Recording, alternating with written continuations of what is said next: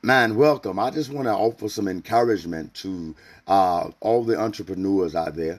And I look at Steve Jobs, the co founder, CEO, and chairman of Apple Incorporated. He once said, "Your time is limited, so don't waste it living someone else's life. Don't be trapped by dogma, which is living with the results of other people's thinking.